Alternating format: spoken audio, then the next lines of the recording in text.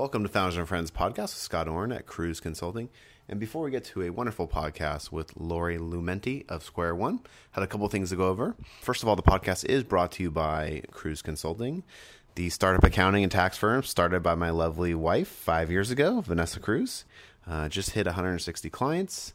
Could not be happier. And if your startup or a friend's startup needs help with monthly financials or taxes, things like that, we're here to help. Secondly, I forgot to mention, we have this really cool R&D tax calculator that now people can take advantage of for free.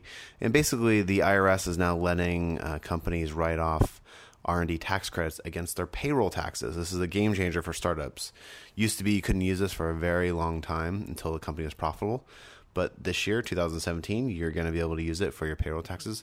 So check out the Cruise Consulting R&D tax credit calculator on our website at cruiseconsulting.com. Awesome tool, shows companies how much they can save. Perfectly free to use the tool. And if you want to talk more, we're here for you. And also, finally, brought to you by Expensify. Expensify helps you build expense reports that don't suck. That's straight from David Barrett, the CEO's mouth. It's an integral tool. We use Expensify like crazy. We highly recommend it. It's actually the first tool that we put every single new client on. And the reason why is documenting your expenses is super important. It's something the IRS looks at. In fact, Vanessa was actually quoted in the New York Times about 9 months ago talking about this. But if you're looking for expense management software, definitely check out Expensify. It's the best. I think we have, if you go to our website, cruiseconsulting.com, there's a new section that has tips. And one of those tips is use Expensify. And we actually have a code that you can just click through and you get 20% off. So look for that on the Cruise Consulting website.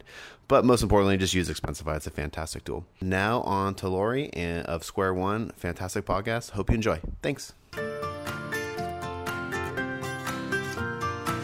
Welcome to Founders and Friends podcast with Scott Orn at Cruise Consulting. My very special guest is Lori Lumenti from Square One Bank. Welcome, Lori. Thank you. So, beautiful day outside. Thank you for bringing the chocolate chip cookies we're snacking on right now. Yeah, they're so yummy. Never said another one of those in my life. Yes. So, Lori is, I don't know your exact title, but you're at Square One. You're executive there. And we wanted to have you on because we have a lot of clients with Square One and kind of tell the Square One story to the startup world. Sure. Well, we've been around for since 2005. We still consider ourselves a startup. In banking terms, that's relatively short. But Square One is a pure play venture bank. So our focus is working with technology, life science companies, as well as the venture and private equity firms that finance those companies. So we have around 2,000 clients nationwide, offices in pretty much everywhere you see a tech hub. Square One has a presence, and our client is a mix of tech companies, life science companies, and we have about 250, 300 venture firms as well as clients, wow. Venture and private equity firms. So I didn't know you guys were banking like venture capital funds. That's really interesting. Yeah, we are. Do you do like the capital call stuff and things like that for them? We do. That's awesome. We do. That's a great way of building a relationship. Yeah. So you focus on start. You align with us perfectly. Like you're a startup bank. And your target is what seed to late stage kind of companies? Yeah, so we are a full life cycle bank. So we start as early on as concept stage and can work with companies that are public doing business globally. So my particular focus within the bank, I head up our early stage practice. So the 2 guys, 2 girls in a garage running up through companies that will raise their first institutional round of funding. So I'm agnostic in terms of the sector, but my focus is really that building block stage and the early stage. Yeah.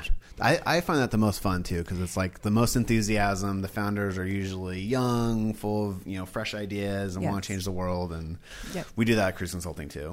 It's actually, we probably have similar business models in that once those companies start growing and raising more capital, they start hiring a lot more people and get a lot more complex, and you can do more banking services for them, and we can do more accounting services for them. So that's the great way about the Valley. Yep. Generally speaking, I think the early stage companies, to your point, the banking needs are typically not that complex, unless the company is monetizing their business already. But generally speaking, they tend to be pretty simplistic at that stage. But they do need a little bit more hand holding on other things to help them to get to the next stage. So we have a platform that really helps them as they're getting up off the ground. So I find that it's more that building block stage, and I personally am more of a builder myself. So it aligns with my interests and passions, and working with companies, rolling up my sleeves and helping them get up off the ground. What are some of the things that like an early stage startup needs from their bank? Like, what do you do for them? Well, first, the typical thing that they need is a bank account. Yeah, hold the cash.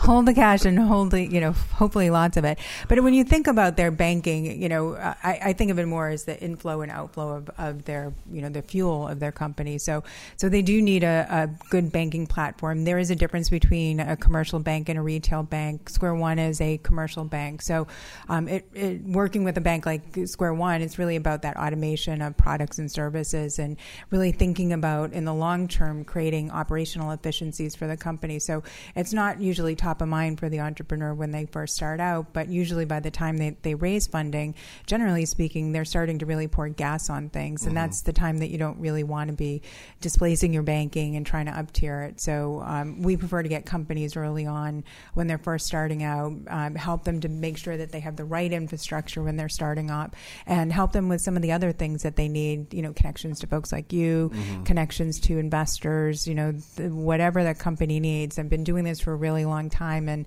I still sometimes get surprised at what the needs are. But, the great thing about Square One is it has a really great platform and a lot of really well-connected people that have been around for a long time. So we're usually 1 degree of separation away from finding an answer or solution for them. Yeah, you guys have a great reputation and an awesome member of the community. So I can speak for that. Thank you. What are some of the, like for people out there who know Square One, but maybe are thinking about banking, they're choosing the next bank for their startup? Well, hopefully they're not choosing another bank. No, I was going to say, Square One. what is like Square One's, what makes you guys awesome? Like, what do you guys compete on? Yeah, well, I think the people are really part of our secret sauce for sure. The bank has been really lucky and fortunate to attract some of the best bankers I know that I've worked with over the years. A lot of folks that I've worked with at Comerica Bank, at SVB, Wells Fargo.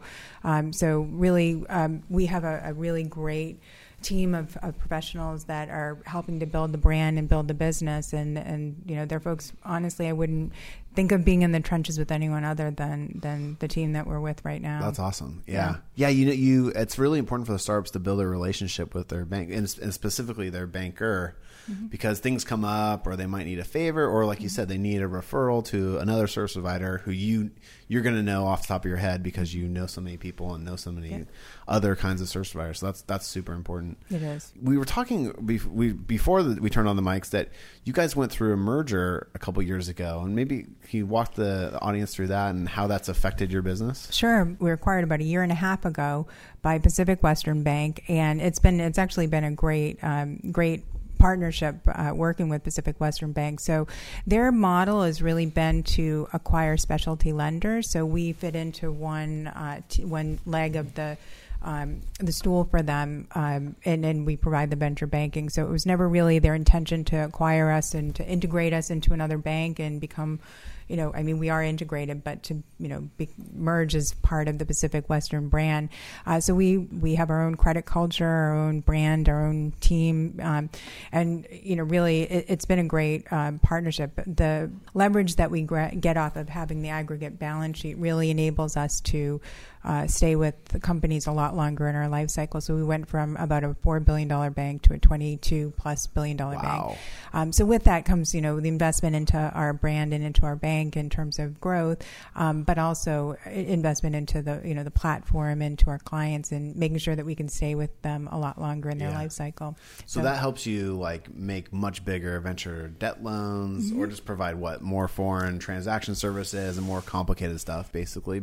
So over time, for sure, but definitely on the balance sheet, being able to do bigger loans, taking larger holds on things, and being able to support companies a lot longer in their life cycle. Yeah, that's cool. Yeah. It's really cool that they bought, they were, you hear some acquirers buy a company and then they immediately try to change them. Yeah. It's like, why did you buy us in the first place? But this is a great situation where they were able to, you guys are really good at something they wanted exposure to, and folded you right in. Doesn't sound like it changed too much. Yeah, no. And actually, they bought it specifically for us. The acquisition price, I think, was about $845 million. Wow, that's big. It's one of the largest transactions in the financial sector, for sure, in a long time. So they specifically bought us, and there really was no intention to integrate us and mess with it. So, but that being able to do like those later stage loans is probably really powerful for you guys because you, like you said, you build a relationship from seed all the way up and through the years, and 5 or 6 years later, they're a late stage company and they want to continue to be able to get a loan from you and have you manage all their money. Right. Yeah. So it's definitely created more opportunities. In fact, we're looking at a couple really larger syndicated opportunities from other banks, which, in the past we probably wouldn't have had the appetite for or ability to really contemplate it seriously. So, so it's been really great. All of that said, it hasn't changed our focus at all. We're still really passionate about working with early stage companies. I was brought on about 2.5 years ago specifically to help build out the early stage practice. So to focus on that, 2 guys, 2 girls in a garage, with or without the dog. I'm a big animal lover, so hopefully with the dog. But on up through the companies that will raise institutional funding. So that's a relatively 2.5 years is not really new, but that is a newer initiative for the bank. Yeah. In terms of for you, what are you looking for out of those entrepreneurs? What makes it a good fit for you? Yeah, so we look for entrepreneurs that really have a desire to grow, that plan on raising venture funding for sure. So I think that there are a lot of startups in the Valley. Not all companies really need a commercial bank in the long term. So I think there's a difference between a startup that plans on raising funding, plans on getting to scale and will need commercial banking products and services. And those ultimately are the kinds of clients that we tend to look for. So, I look for a really good team. I look for a really great idea. I look for a big market that's going to support, the funding going into it. I look for all of the things that you would typically look at or look for to attract venture funding. We're kind of the same way. We always tell people that if you're raising venture funding, you're going to value our execution because we can move really fast and we do things really well. And someone who's bootstrapped, and we're a bootstrap company too, so there's no shame in being bootstrapped, but they tend to be more cost focused and don't need things kind of as quickly or as professionally done. And that's probably the same for you guys. A startup really appreciates their bank when they're venture funded and they have to accept $5 million worth of wires in a 24-hour period. They know that you guys can get it done for them. Right. Well, I think also when a company is bootstrapping, they typically are they're typically using their own funds to fuel the growth of the company. So you have to think from an operational standpoint. Generally speaking, if they're taking money from their own bank account, it's a lot easier for them to just transfer funds into an account at the same bank typically versus having to write a check or wire funds to another bank and manage 2 separate accounts during that bootstrap phase at least. And similar with you, if they're if they're looking at their financials and they have one person doing it versus 2 sets of individuals doing it, sometimes it makes a little bit more sense for them. Maybe it's not the right answer, it's not what we want. But it's really, I always encourage entrepreneurs to really think about what that experience is going to look like. We're not going anywhere, you're not either, but to really think through whether or not that's how you want to be spending your time versus executing on the business. Yeah, I always say sometimes they're buying back some of their time by working with us or by working with an awesome startup bank like you guys. They're freeing themselves a little bit more because they can call you, that exactly the questions they're going to ask probably before they even ask them. So you also, one of the things we talked about was just talking about venture debt a little bit and maybe explain this to the audience. And I think most people have heard that term, but maybe don't understand the dynamics purely. Can you just explain what venture lending is? Yeah, sure. I think a lot of people confuse venture debt with taking debt in lieu of venture funding. So that's awesome. Thank you for saying that. And yes, I answer that question all the time. Yes, oftentimes I get that. I don't really want to raise equity, but I would like venture debt. That's doesn't work that way. So venture debt is really the art of leveraging equity with debt. So when a company raises their institutional round of funding, typically they will layer on debt to help generally not as a bridge, but really as runway extension for them. So oftentimes if they have a little extra cushion, it enables them to tick off a couple extra milestones that ultimately or hopefully will enable them to boost their valuation. So that's the the key to it, or the reason that entrepreneurs will think about it. Venture debt's not for everybody, but in a lot of instances, it definitely does make sense. Yeah. In the instances it doesn't, I think entrepreneurs really need to think about the fact that debt is debt and it does have to be repaid. So, we're a bank and we lend on our depositors' money, right? So, if you look at rates these days, they're not terribly exciting. Yeah. But we're not taking venture risks with depositors' money. So when we make those loans, we need to make sure that we're getting repaid back. So I think when entrepreneurs don't have a lot of visibility into where they're going and where their business is leading, they really need to think about whether or not they want debt looming and the need to repay that debt back and service the debt. Yeah.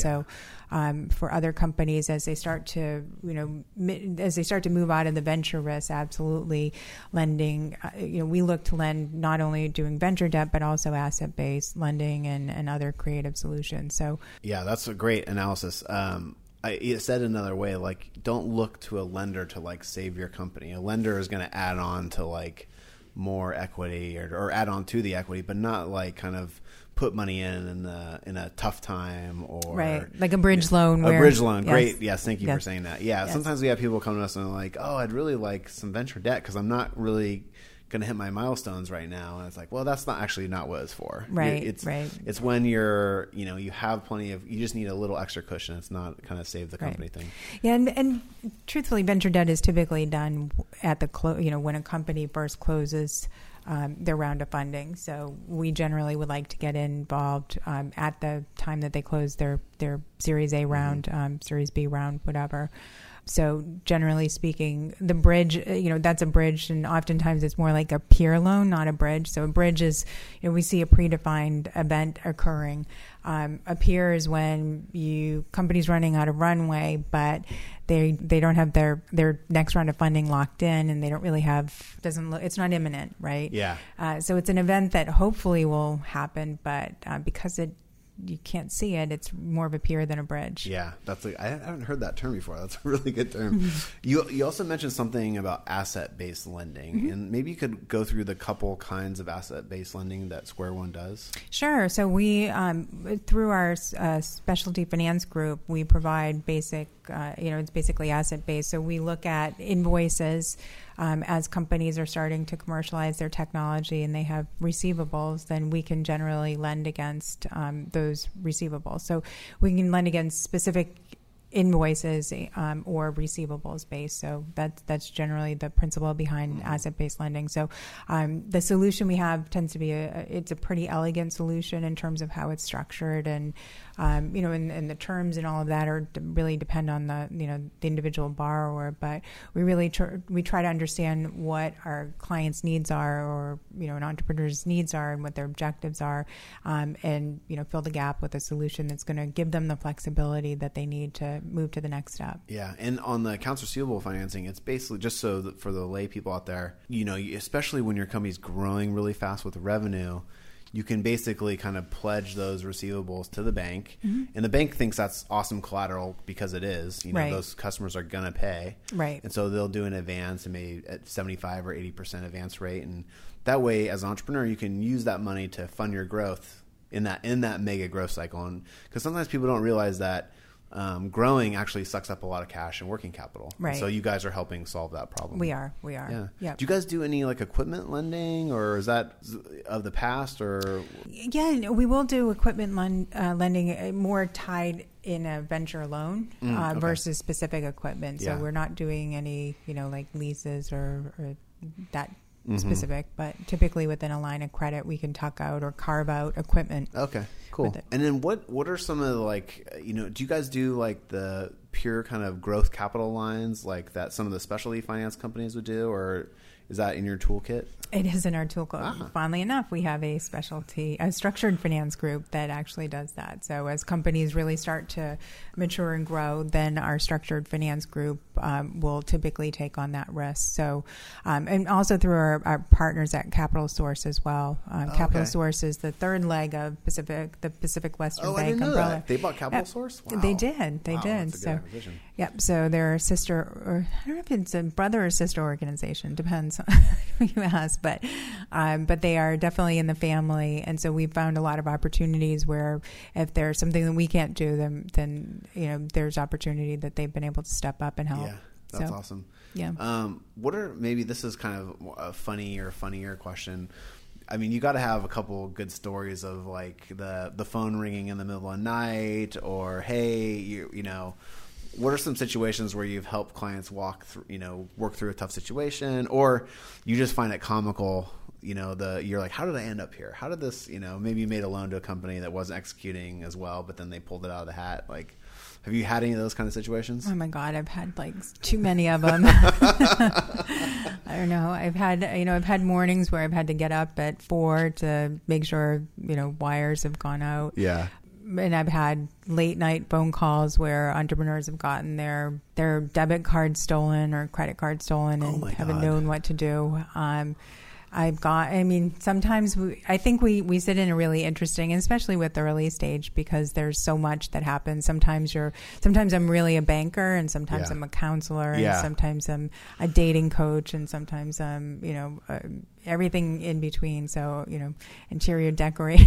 You can ask all kinds of questions, but the best stories are really, and over the years, I've been doing this since 2001. So I've worked with a lot of companies, a ton of companies, and it's always great seeing them when they're just starting out. And I can't say that you don't know if they're going to make it, but I think generally speaking, I've been really fortunate that a lot of the clients that I have worked with have gone on to great successes. So, but just seeing them from nothing to where they're literally in their apartments and they've got a team of developers stacked in there, to having a big office and poised for going public. I mean, that's really phenomenal, or getting acquired. And I've had repeat entrepreneurs that have, once the handcuffs are off, they're already thinking of their next venture and moving on to the next, their next company. And some of them, I'm working with one right now where it's like, this is deja vu.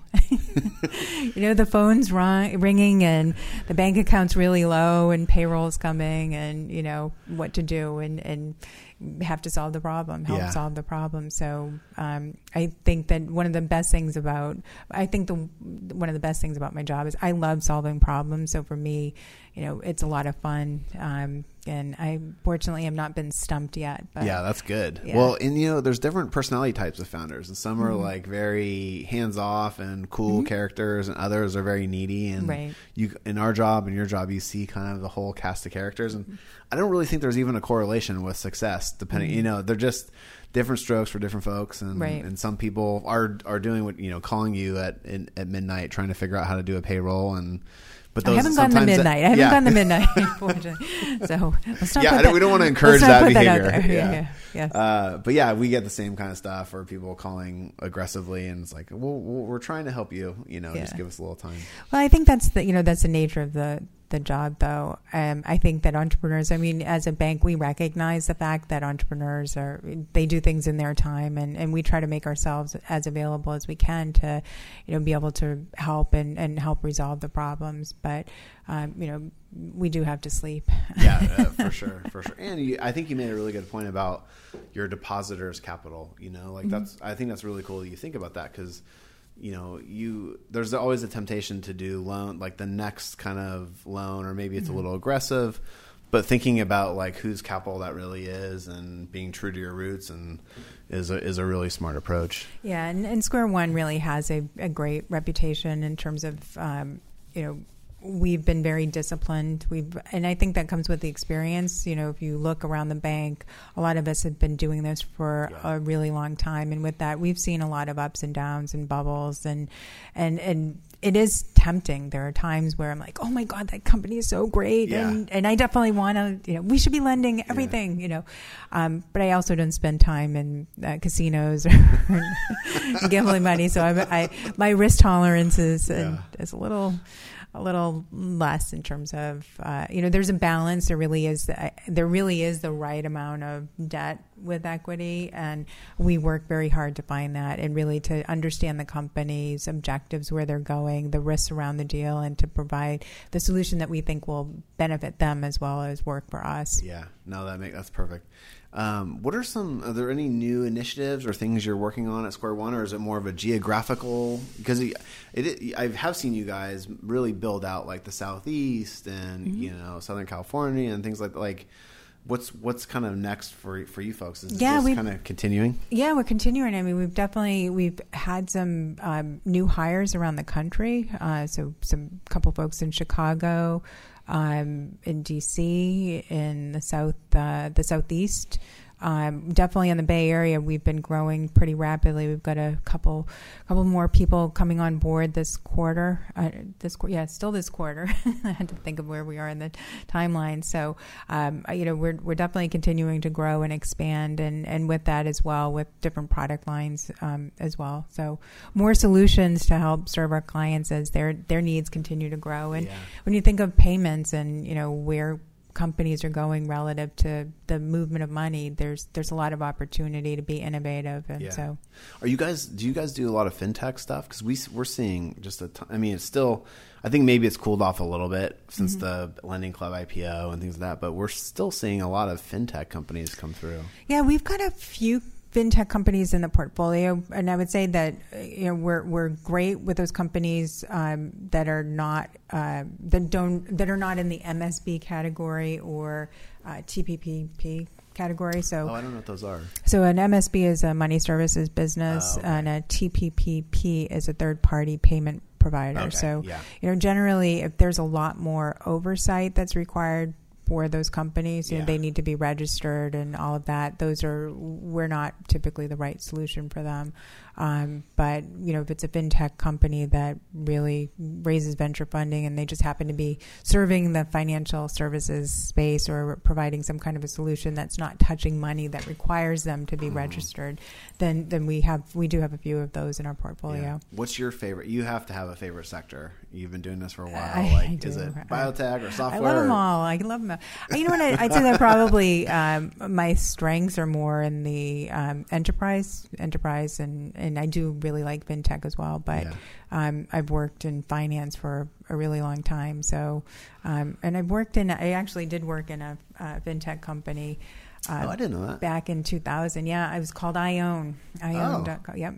So this was the 2 bubbles ago.